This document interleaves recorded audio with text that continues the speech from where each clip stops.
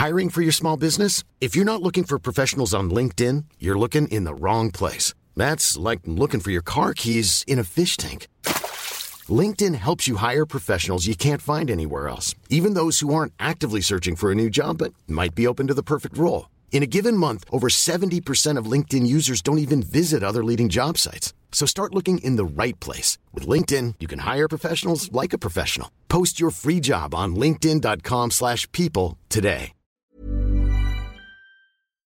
Cara, acne can be tough. Whether your kid is just starting to get breakouts or has been struggling with them for years, there's a great product that can help. Phyla is the ultimate game changer. It tackles acne right at its root cause, rebalancing the skin's bacteria and packing it with probiotic phages. Phyla harnesses the superpowers of probiotics, tiny warriors targeting and wiping out the acne-causing bacteria. In studies, Phyla slashed acne-causing bacteria by a whopping 90%. Phyla doesn't just fix acne you can see. It stops new breakouts in their tracks. It has no harsh chemicals and won't irritate or dry most skin. Phyla's 3-step system is like a dermatologist-approved magic potion. Cleanse, apply serum, and moisturize twice a day. As a special treat for our listeners, you can grab 25% off your first order of Phyla. Head over to phylabiotics.com, enter code PUBERTY at checkout, and kickstart your family's journey to acne-free skin. Check out the link in our show notes for quick access. Hi, I'm Cara Natterson. And I'm Vanessa Kroll-Bennett. Each week, we dive into the what and how of raising kids through puberty, that roller coaster of physical and emotional shifts for kids and parents alike. Combining reliable science and relatable parenting strategies, we will all learn about, laugh about, and yes, maybe even cry about adolescence, ours and theirs.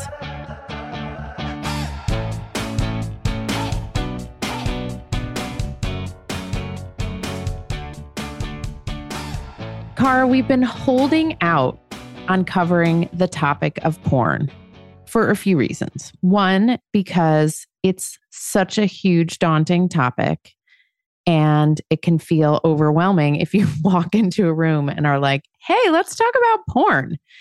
The proverbial room being the Puberty podcast that we're all sitting on today.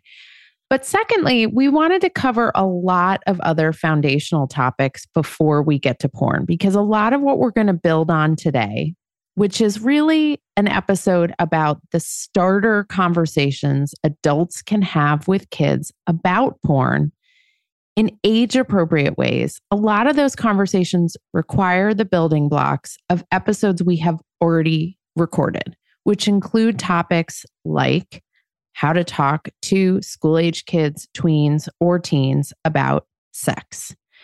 And so what we're going to do today is give people guidance on how to get into those initial conversations about porn in a way that is appropriate for the age, for the maturity, for the development, for the understanding, for the context in which different kids are living. We will do other episodes about porn that cover the cultural implications, that cover the content of porn, that cover all the wide variety of issues that porn can involve. That's not today's episode. Today's episode is brass tacks, practical and tactical ways to talk to kids about porn. At every age. At every age. So should we start with the youngest kids? Yes. And by youngest kids, I don't mean 3-year-olds when it comes to porn. No, I'm going to share a little story and anonymize it because it's a true, we really do share true stories on this podcast. Sometimes they feel like, really, that happened? But they're true. Really? You said that to someone? Yes. Exactly. Normally I did, and I'm sorry. Usually we are not the protagonists in the story. But this is a true story, and it is a true story that has happened so many times that it's going to end up being a true mashup story. But the story goes something like this. My 6 or 7 or 8-year-old was on an iPad or a phone or some handheld device in our family, oftentimes either a device that was used to help hardwire the house in a really modern, cool way. So to turn on the TV, to turn on music, whatever it is. And, that kid had been sent to, you can queue up that movie yourself, use the phone remote and watch the movie, right? But then the phone is sitting there. Or sometimes it's, yes, you can use my device to go do that educational game, wink, wink. But the 6 or 7 or 8-year-old gets their hands on a device and ends up on a porn site. And the most common way parents find out about it is that they go to pick up the device at the end of the use. The kid's done playing the game and hands the device back, or has watched the movie and hands the quote unquote remote, which is the phone, back. And the parent turns on the device and there is the porn. That is the most common. The second most common is that the child actually comes to the parent and says, I saw this, because they're trying to process it and they're trying to figure it out. But Vanessa, I can't count anymore the number of times that I have been called or emailed or DM'd with the exact same story, which is my 6, 7, or 8-year-old has seen porn, and not just, an image of a topless person, a bottomless person, like hardcore, violent, aggressive videos of people having sex. One of my kids was playing Club Penguin. Do you remember Club Penguin? Oh, yeah. Which is was it like a Disney game site that you could access on the computer, right? And you spent lots of money buying some version of points on it. I don't know if it was Disney or Disney bought it, or I don't know if Disney even had an affiliation, but it was huge. It was massive. It was like MySpace and then Club Penguin followed that. That's going to timestamp it for y'all. I think it must have been about a decade ago. It must have been about 10 years ago. So my kid is having his 30 minutes of Club Penguin time, and I'm sitting having a cup of tea, relaxing for the first time in like a century. And he runs over and he's like, oh my God, I just saw somebody putting their mouth on someone else's penis while I was playing Club Penguin. I was like, only in your house, Vanessa, with the kid fully disclosed. Because that's not so typical, right? Well, because I think if he had been looking around for it, he would have maybe not have told me. We can get to the stories where they were looking around for it and didn't tell me. But because he knew he was innocently playing Club Penguin and somehow it happened to him. Yes, it happened to him. And it was so shocking. He was young enough that it was so shocking that someone would put their mouth on someone else's penis, that he came to me and he didn't want to get in trouble. Right. And he knew he wasn't the active participant in what had happened. So he did come to me. So maybe we start there. Maybe we start with the scenario. Let's start there. Let's start with the kid who comes. We're talking about now grade school age kids. Let's start. Child number 1 discloses it to the parent. Vanessa, what are some sentences that parents can use in response in the heat of the moment? By the way, I shouldn't say parents. What are some sentences that the adult of the moment, because it might be a parent who's in the house, it might be a grandparent, it might be a babysitter, it might be a coach, it might be a teacher who the child chooses to disclose to. Give us some language. It might have happened in school, sitting on a school-owned computer.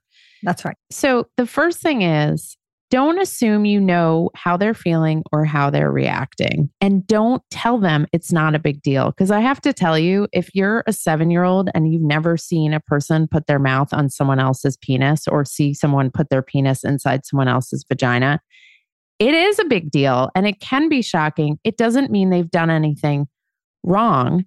So you have to balance out not freaking out, but also not dismissing their reaction.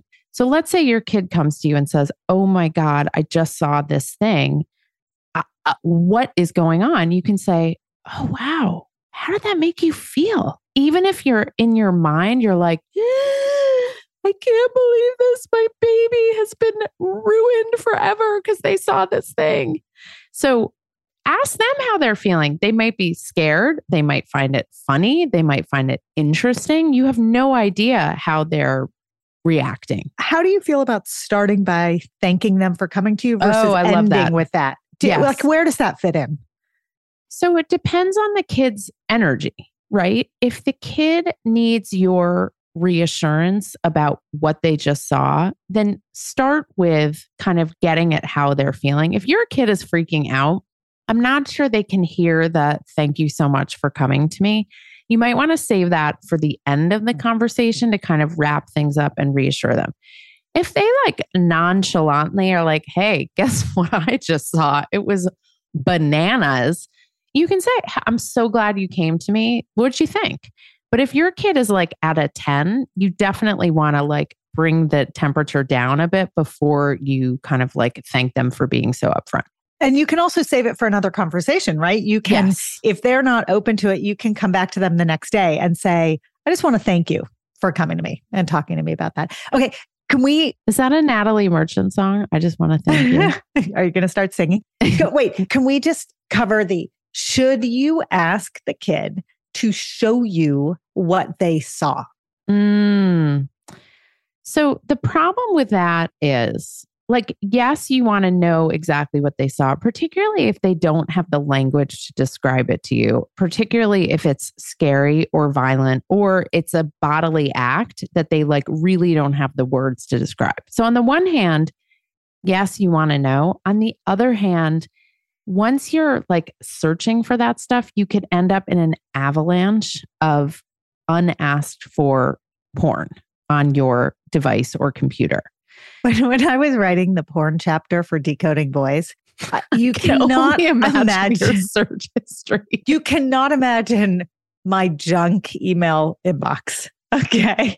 Like, I welcome, vacuum and hairdryer sales pitches in my junk email these days, because it was all porn solicitations, because you do get marked with these cookies, and it's important to know.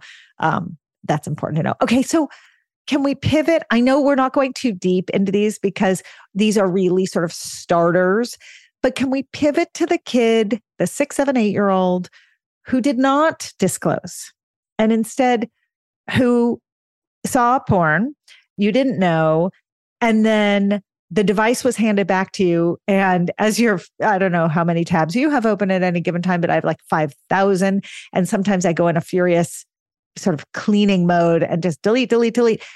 And let's say that's how you find it. Or let's say you turn it on and it just pops up on your screen and it's right there. And the kid hasn't said anything to you. How do you handle that? So I'll give the response to that. And then the follow-on conversation applies to both scenarios about what you then say. So if you realize that your kid has seen something, either gone looking for it or inadvertently been delivered up some version of porn, this is not the moment to relitigate how they got to the porn in the first place. This is not the moment to accuse them of lying.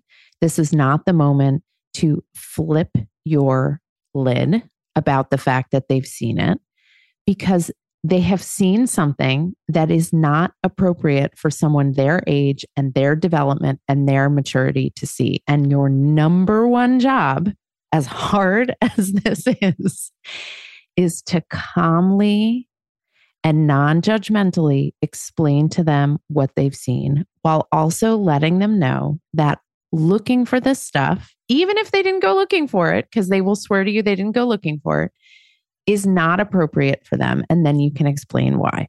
So even if the monologue inside your brain is screaming to get to the very bottom of the very truth of exactly how that particular tab came to be open on your computer, don't spend your time and energy on that issue. If you need to circle back later and put in new parental controls and new boundaries and new rules and new limits about how your kid engages with electronics. And you do it later. The number one thing is to address the fact that your child has seen something that's really not appropriate for them to see. And they might be scared. they might be traumatized or just simply confused by what they saw. So unlike saying thank you to the kid who disclosed it, which may or may not fit the situation, it feels like this is one where the very first sentence almost always needs to be, you're not in trouble. You didn't do anything wrong, but I want to talk about what I found, right? Because if you don't frame it that way, they can't hear the rest of the conversation because they're pretty sure they're in trouble. And if you don't think you can get that tone of voice, you can just record Cara saying that and you can play it for them. Because it usually doesn't sound like that in my house as much as I try. Can you do the version that, well, you're not in trouble. Everything's fine. It's all okay. It's not a big deal. My daughter said to me the other day, she goes, God, Mom, you've gotten like so good at your stern voice. You've really like mastered it over the last few years. I was like, thank you. I've had a lot your of disappointment voice. Yeah. Don't use your disappointment voice when you discover I'm not angry. I'm disappointed. So channel Cara's inner calm and inner lack of judgment and start with that because that keeps the temperature low. If you spike, then they spike. And you cannot have a constructive conversation when everyone's mood is elevated. So start with that. And then you have to explain what they saw, both the aspect of it that has to do with porn and the fact that whatever they saw is most likely some kind of sexual act. So the number one rule when you talk about porn or anything else with kids, literally anything else, is define your terms. Any word you use has to be defined because you're only going to confuse them more if you say something like, well, porn is when people do sexual acts in front of a camera or on video. That's great. Except if you've never described sex or sexual acts, your kid's going to be like, I don't know what she's talking about. So make sure you define terms. Cara, what's another kind of important rule of thumb? I think you want to identify when the child in the conversation is spiraling about trying to get out of a lie. Mm-hmm. I think you want to spare your child. So a very common scenario is a parent finds a device, the kid doesn't disclose, the parent goes to the kid, says, you're not in trouble, but I want to talk about what I found. I found, pornography. Do you know what pornography? It wasn't me. You can't even get to, do you know what pornography is? Do you know what sex is? Because they're so busy creating their alibi and badly creating their alibi badly. And there may be situations actually where it wasn't them. They care so much about you knowing it wasn't them, but it doesn't matter. It's an opportunity to have a conversation about porn.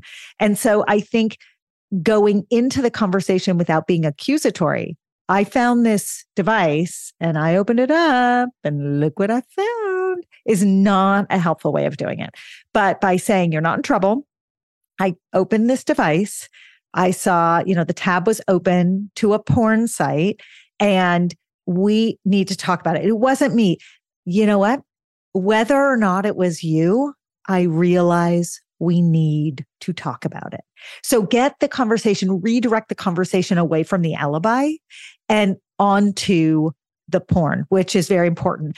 One little side note is sometimes parents find this when they go through browser history. Sometimes the kids close the tabs.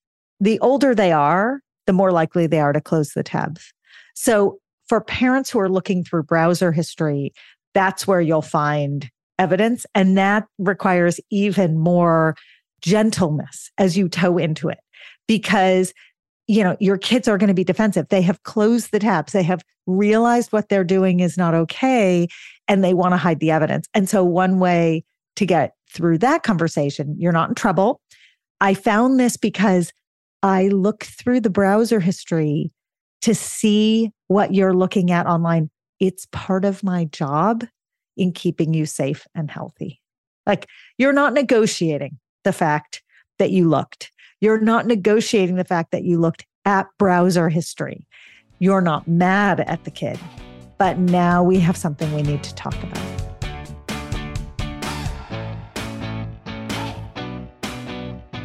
Hey, it's Cara. We all know puberty isn't always easy. One of the trickiest pieces of the puberty puzzle is boobs. When will I get them? Why are they so tender? And why does every bra out there seem to pull, push, pad, itch, scratch, or be so flimsy it doesn't do a thing? That's where Oomla comes in. It's a company that makes puberty comfortable, a company I founded with my friend Julie. When our own daughters began the puberty journey, we couldn't find a decent starter bra anywhere, so we made one. It fits perfectly whether boobs are just starting to bud or they've been growing for a few years. We call it the Bra, and it's game-changing. The Bra is made from buttery cotton that feels like second skin, ridiculously soft and so comfortable you'll forget you're wearing anything at all. Bra's one-of-a-kind support comes from its patented layered design that creates gentle compression without any tight binding, which also means it doesn't need any bulky, awkward pads because it's built to seamlessly hide nipples and protect against those dreaded ouch moments throughout the day. Our daughters and their friends are done with puberty, but they still love and wear their Bras. It's why we say that the Bra may be your first bra, but it will definitely be your favorite bra. Come say hi, look around, and find your Bra, plus lots of other puberty info at myoomla.com. That's MYOOMLA.com. Cara, lately I have been lying awake at night. I'm physically exhausted, but I can't sleep because my mind is so wired with everything going on between work and my family. So I've added Magnesium Breakthrough to my nightly routine, and it actually helps calm my mind. It helps me get better sleep, and I wake up feeling better rested. I'm less cranky, and I'm more patient with my family and with you. Oh, I've noticed. And it's because, unlike other magnesium supplements that might give 1 or 2 formulations of magnesium, Magnesium Breakthrough has 7. That's why you're sleeping so well and waking up refreshed. Now, dietary supplementation is always best, Vanessa. So that means eating your minerals and vitamins is the best way to get them in. But if you can't or you don't get enough, Magnesium Breakthrough is the way to go. It can also help digestion, though too much helps your digestion too much, which is not a good thing. It can support muscle recovery, so bye-bye, Charlie horses. And it helps build dense bones, which is especially important for women approaching and in menopause. We have an exclusive offer for our listeners. You can go to bioptimizers.com/puberty, bioptimizers.com/puberty. And you can use the code PUBERTY10 during checkout to save 10%. That promo code is PUBERTY10 at bioptimizers.com/puberty. Your body and brain and family and business partner will thank you.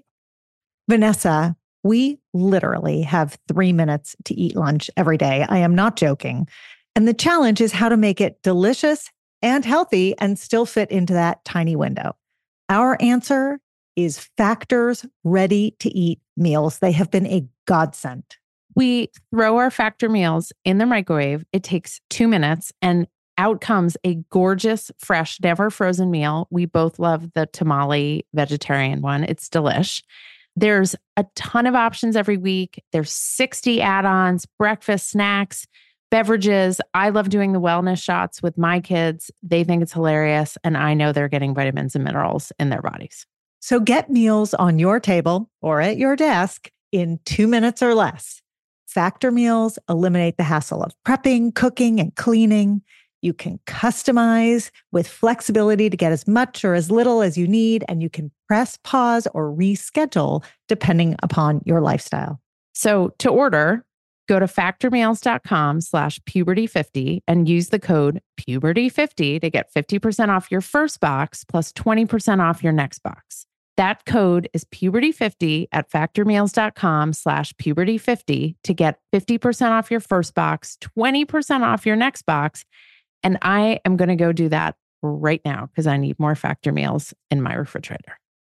Cara, my kids love Magic Spoon cereal, and even though it's cereal, they actually love it as a homework snack. The variety pack has 4 flavors: cocoa, fruity, frosted, and peanut butter, and fruity is the favorite flavor in my house.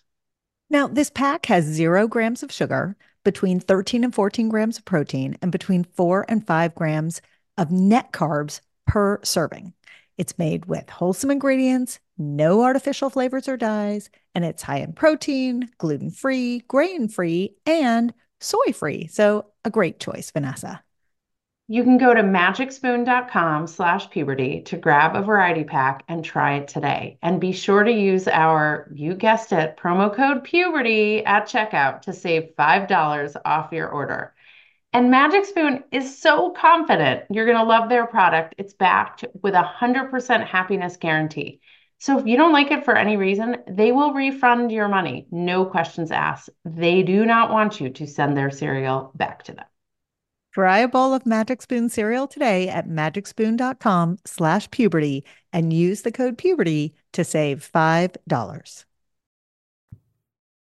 And the next part of the conversation applies basically across the board to kind of school-age kids and early middle school kids. Yeah, so let's get to middle school. So, and if you haven't run into one of these scenarios where your kid has either accidentally come across porn and you know it, or they have purposely looked for some version of it, even just by Googling like boobs or penis, it can come up, meaning porn can come up. So regardless of how or even if they have been exposed to porn, our belief is by the age of around 10 years old, adults should have a conversation with kids about porn, because we do know, and studies differ on the exact age, but we do know that the average age of exposure to porn for boys in this country is between 11 and 13 years old, and girls aren't far behind. And we do not want their exposure to porn to define their understanding of sex.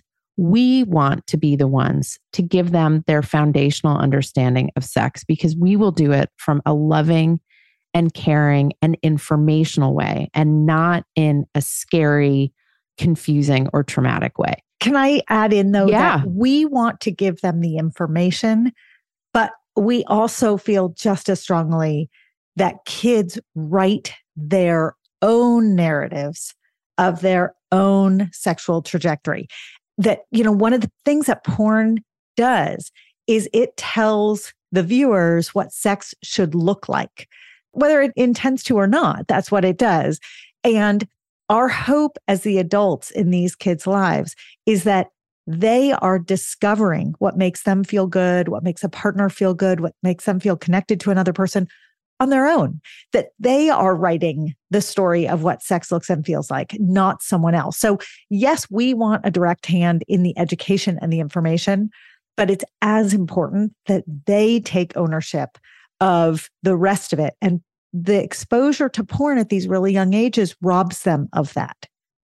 So the ultimate goal is to get there before porn does. Yeah. I mean, think of it like a race, and you want to win that race before porn does. It's like kind of a weird and lame analogy, but I think you get the point. It's not weird and lame, because in a minute, we're going to get to the older kids, and chances are, Vanessa, in those scenarios, if you haven't had the conversation yet, porn has won the race. Yes. And so now what do you do? So we're going to get there in a sec. So let's say you've got a 10-year-old who you're caring for, and you want to have the porn conversation.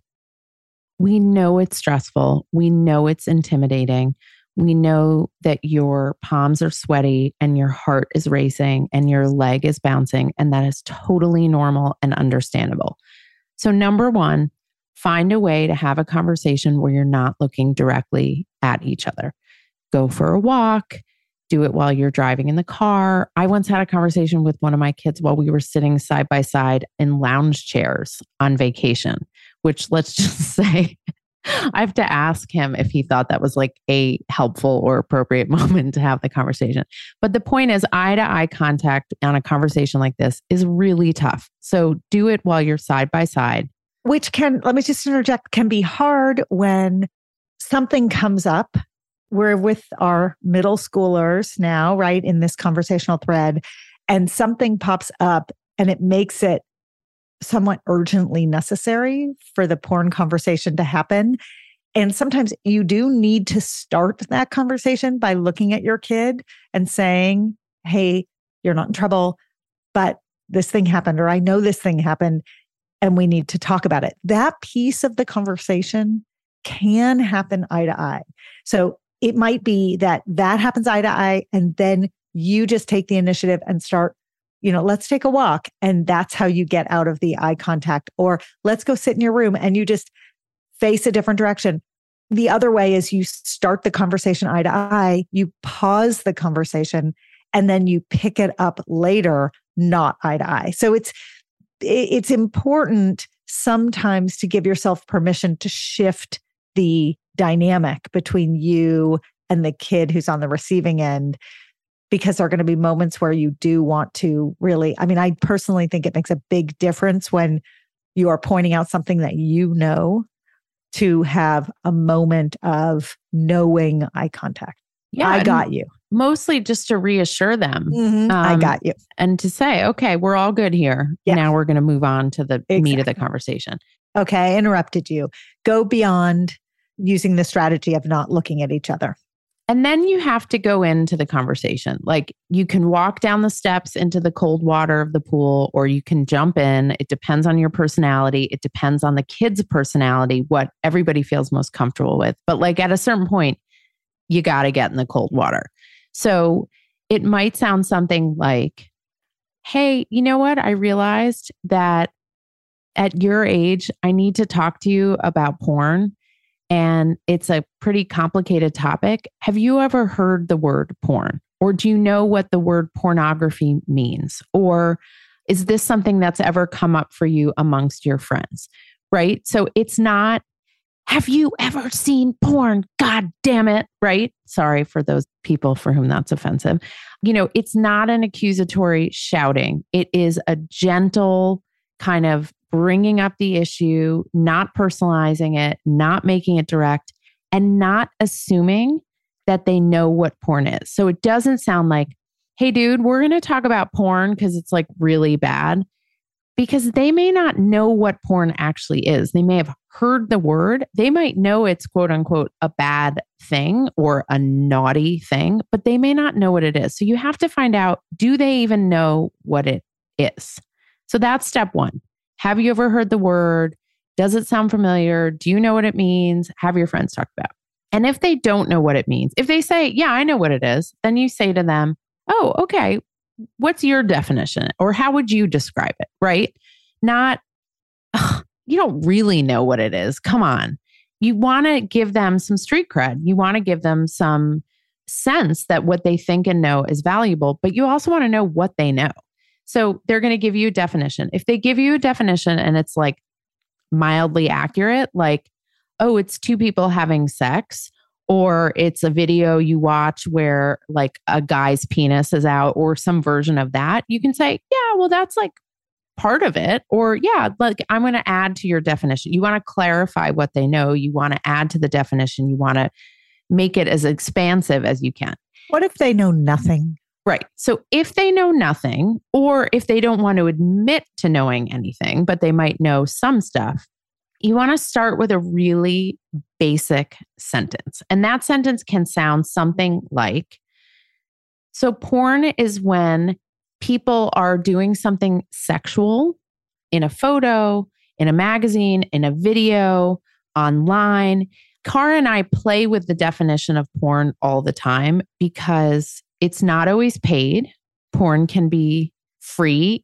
Actors, the people making porn, aren't always being paid to do it. Sometimes it's just like, amateur folks. A lot of times. Amateur. Yeah. It's not always people, quote unquote, having sex, aka vaginal intercourse. It can be other kind of types of sexual acts. It's often, or not always, heterosexual sexual acts. It can be homosexual. It can be one person performing a sexual act. So there's all sorts of caveats. Right. And it's not always, we said at the top, it can be violent, it can be aggressive. This is true. And often free porn is, mostly because over time, the websites that have both free and paid streams will want to pull in their customer base by offering the most sensational for free. And then they get you in behind a paywall. And then there's a whole variety. So there are a lot of people in the world who talk about porn that is not violent, is not misogynistic. And so it's not fair for us to put all of it in that bucket as well. I have to say, Vanessa, I had an experience. I spoke about porn several times over the course of a few months, probably in around 2018, 2019. And I was speaking with a large group of mostly parents at an evening talk. And at the end of my talk, I took questions. It must have been a couple of hundred people in the room. And one of the parents, and it was a dad, raised his hand and said, to the point of violent and misogynistic porn, there's better porn out there. There's safer, kinder, yes, how you want to model sex kind of porn out there. How do I deliver that kind of porn to my kid instead of them going and finding the violent and misogynistic porn? And it was a question that stayed with me for so long, because on the one hand, I understand the desire to curate what your kids are going to see. And if they're going to see this and it's going to write the narrative of what it is to be sexually active for them, well, wouldn't you want them to see something that is closer to what you hope that they will end up doing in their life? But I think at the end of the day, where I have landed with it, and another parent raised their hand in response, and this is what they said. So this didn't come from me, but I have adopted this philosophy. They said, it is not our job as parents to curate the sexual evolution of our children. That yes, you want to steer your kids away from the really negative images, but you do not accomplish that by pointing them towards what you want them to see. You accomplish that by having conversations about why you're worried about this whole bucket of pornography that is violent or aggressive. And I think that gets to the next layer of comments about this topic, which is we give them some foundational information, right? We give them some information. So it's people performing sexual acts with someone else or on their own. And then you turn to them and you say, do you have any questions? Do you remember our conversation about sex? Can you describe to me what sex is? So you make sure they know what sex is. If something's happened and they've seen a blowjob, right? Then you want to say, hey, do you know what a blowjob is?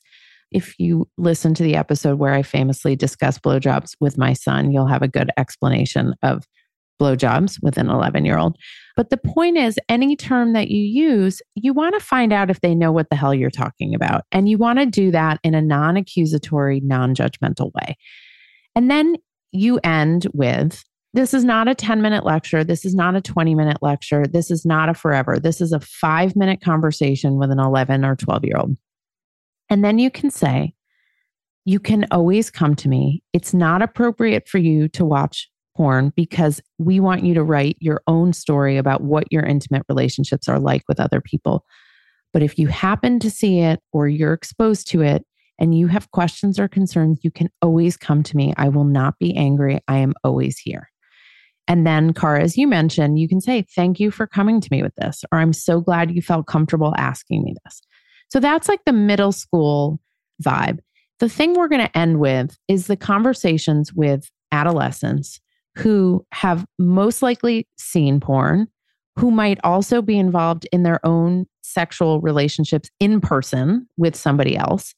And so those conversations become a little bit more sophisticated and with a little bit more layering on top. So, Cara, how would you start a conversation with a teenager about porn? Right. So there are two versions. Version one is you've never talked to this teenager before about porn. Version two is going to be, this is not your first rodeo with this kid. Okay. That's the title of our next book. This is not your first rodeo. So for the one with whom you've never spoken about porn, my advice is to start the conversation by saying exactly that. I have never talked to you about porn. I haven't done it for these 1 or 2 or 3 reasons. It freaked me out. I didn't realize I should. I didn't realize that so many kids your age are online watching porn. I didn't know how to talk to you about it. I didn't grow up exposed to any of this stuff. And so it's hard for me to imagine what it's like for you. I didn't grow up talking about anything like this in my home. I mean, you can give any reason. It's important to give the context about why you haven't brought it up yet. 100%. Own it. Own it. Own it. Own it. Own it. And you're not apologizing. You're saying, I haven't done it yet because, and then you say, but I realize I need to be doing this. And we're not going to have one big conversation about it, but I am going to bring it up with you regularly over time. At the dinner table. At the dinner table. I mean, okay, so this brings up it's my first rodeo. In the episode with our kids, Samson and Talia, Talia jokes about how at my dinner table, it's like, how was school today? And let's talk about porn. But what's interesting is my 2 kids have very different experiences through the conversation. And this is, for people who have had talks with their kids about it, how do you re-engage? So with one of my kids, it's much easier. I bring it up. I say, hey, I just want to check in with you about this. Do you have friends who are watching it regularly? Do you have any concerns about what the expectations are of you based upon porn culture? Yeah. And this kid engages in the conversation, no problem, gives me what I need. I give this kid what they need. Right. My other kid does not engage in the conversation. And I think what happened with that particular kid is in middle school, there was a birthday party. There was porn being viewed on someone's phone in the corner. That kid came home from the birthday party, told me. I said, thank you for telling me. We started the conversation, but it became very clear that because of the disclosure, I was feeling very free to bring up the conversation about porn all the time. And this particular child of mine did not want to engage on the topic. And so it was their way of kind of going, oh, I started this snowball rolling downhill and I did not mean to, and I don't want to go there. And so it's, believe it or not, with this particular child, it's harder to have the conversation multiple times because every time I try to bring it up in a different direction, I get a different kind of resistance.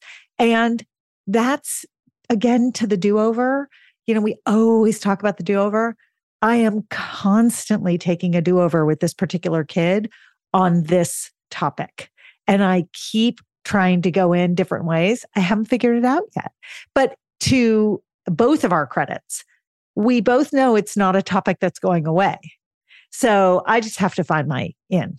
I think that's a really important segue to say, sometimes you just have to give them information and it's not going to be a conversation and it's not going to be like a mind meld. It's just going to be an opportunity for you to give your kid information. Like, for instance, that people naturally have pubic hair, right? So if you have a 15-year-old kid who's only seen porn and never seen a naked body, they may not know that females have hair on their vulvas because they've only seen naked bodies in porn and those naked bodies have no hair on their vulvas. Or I love how you tee up a future episode.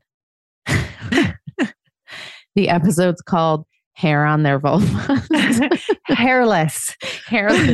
Or, that the penises that they might see in porn, people are cast purposefully who have larger penises because porn makers believe that makes porn more interesting and exciting if people have very large penises. But the truth is, most people's penises are not the same size as what is visible in porn. And you want to reassure them, like, no, you're probably not going to have an 8-inch penis, or your sexual partner is probably not going to have an 8-inch penis if you've seen that in porn. Okay. I know we usually end with a takeaway, but today we're not ending with a takeaway. We're ending with a story that I may or may not have already told about my anatomy lab in medical school. Have I told you this story? No, but it's the best. Okay.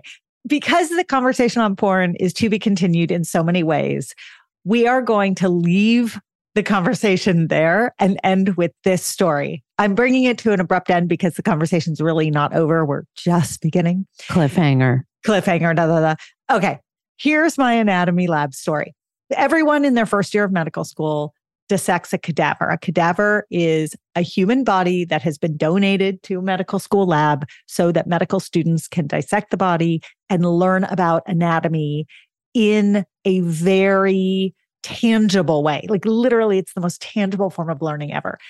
And I was in a group with 3 other people. And from minute 1, the thing that was most noticeable about our cadaver was the size of its penis. Okay. And everyone, have I not told you this story? No. Everyone in the whole class would comment on the size of our cadaver's penis. When it came time to do the penile dissection, our cadaver had an implant. Okay. I mean, you should see Vanessa's face right now. It didn't look like it was particularly consistent with normal human proportions. And in fact, it turned out not to be. Did all the people with penises in your medical school class like breathe a sigh of relief? Let me just tell you, there was commotion when we did the penile because people that were, I told you so, and this, that, and that. So I'm just pointing out that penile size is a huge issue and plastic surgery is a huge issue. And plastic surgery in the porn industry is a huge issue. And all of these 3 things, these threads, do come together. And there is such a thing as sort of what you see may not be real, which we of course know in this very digital world. But even in the cadaver lab of Johns Hopkins Hospital, where there were a bunch of us very nerdy medical school people, everyone took note of what was happening with our cadaver and the relief when it was not I can't compete, right? And it's not to say that there isn't a very large range of normal in all physical traits. There's a very wide span of normal, but sometimes it just does feel better to know that what you're seeing is not quote unquote real. That story is amazing. So to all of you out there who have been putting off the first conversation about pornography with your kid, you can do it. We're here for you. If you want to record Cara saying all of her reassuring things and just play it, all the power to you. But just remember, go out and have the conversation because ultimately it is so important for your kid to hear it from you and not from someone else. So we are here by your side, cheering you on. And if you screw up, when you screw up, it's okay.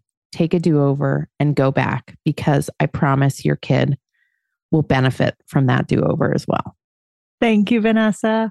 I'm just like picturing you standing over a cadaver with a huge penis and I can't stop laughing. Bye, Cara.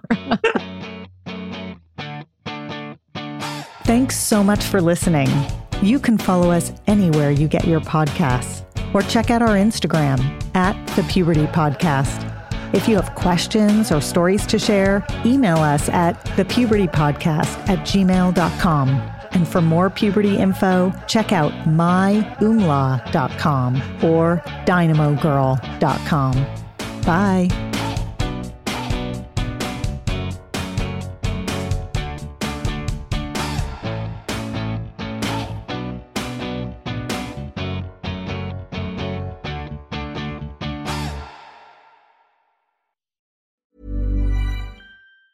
Planning for your next trip? Elevate your travel style with Quince. Quince has all the jet-setting essentials you'll want for your next getaway, like European linen, premium luggage options, buttery soft Italian leather bags, and so much more. And it's all priced at 50 to 80% less than similar brands. Plus, Quince only works with factories that use safe and ethical manufacturing practices. Pack your bags with high-quality essentials you'll be wearing for vacations to come with Quince. Go to quince.com/trip for free shipping and 365-day returns. Hold up. What was that? Boring. No flavor. That was as bad as those leftovers you ate all week. Keke Palmer here, and it's time to say hello to something fresh and guilt-free. HelloFresh. Jazz up dinner with pecan-crusted chicken or garlic butter shrimp scampi. Now that's music to my mouth. HelloFresh. Let's get this dinner party started. Discover all the delicious possibilities at HelloFresh.com.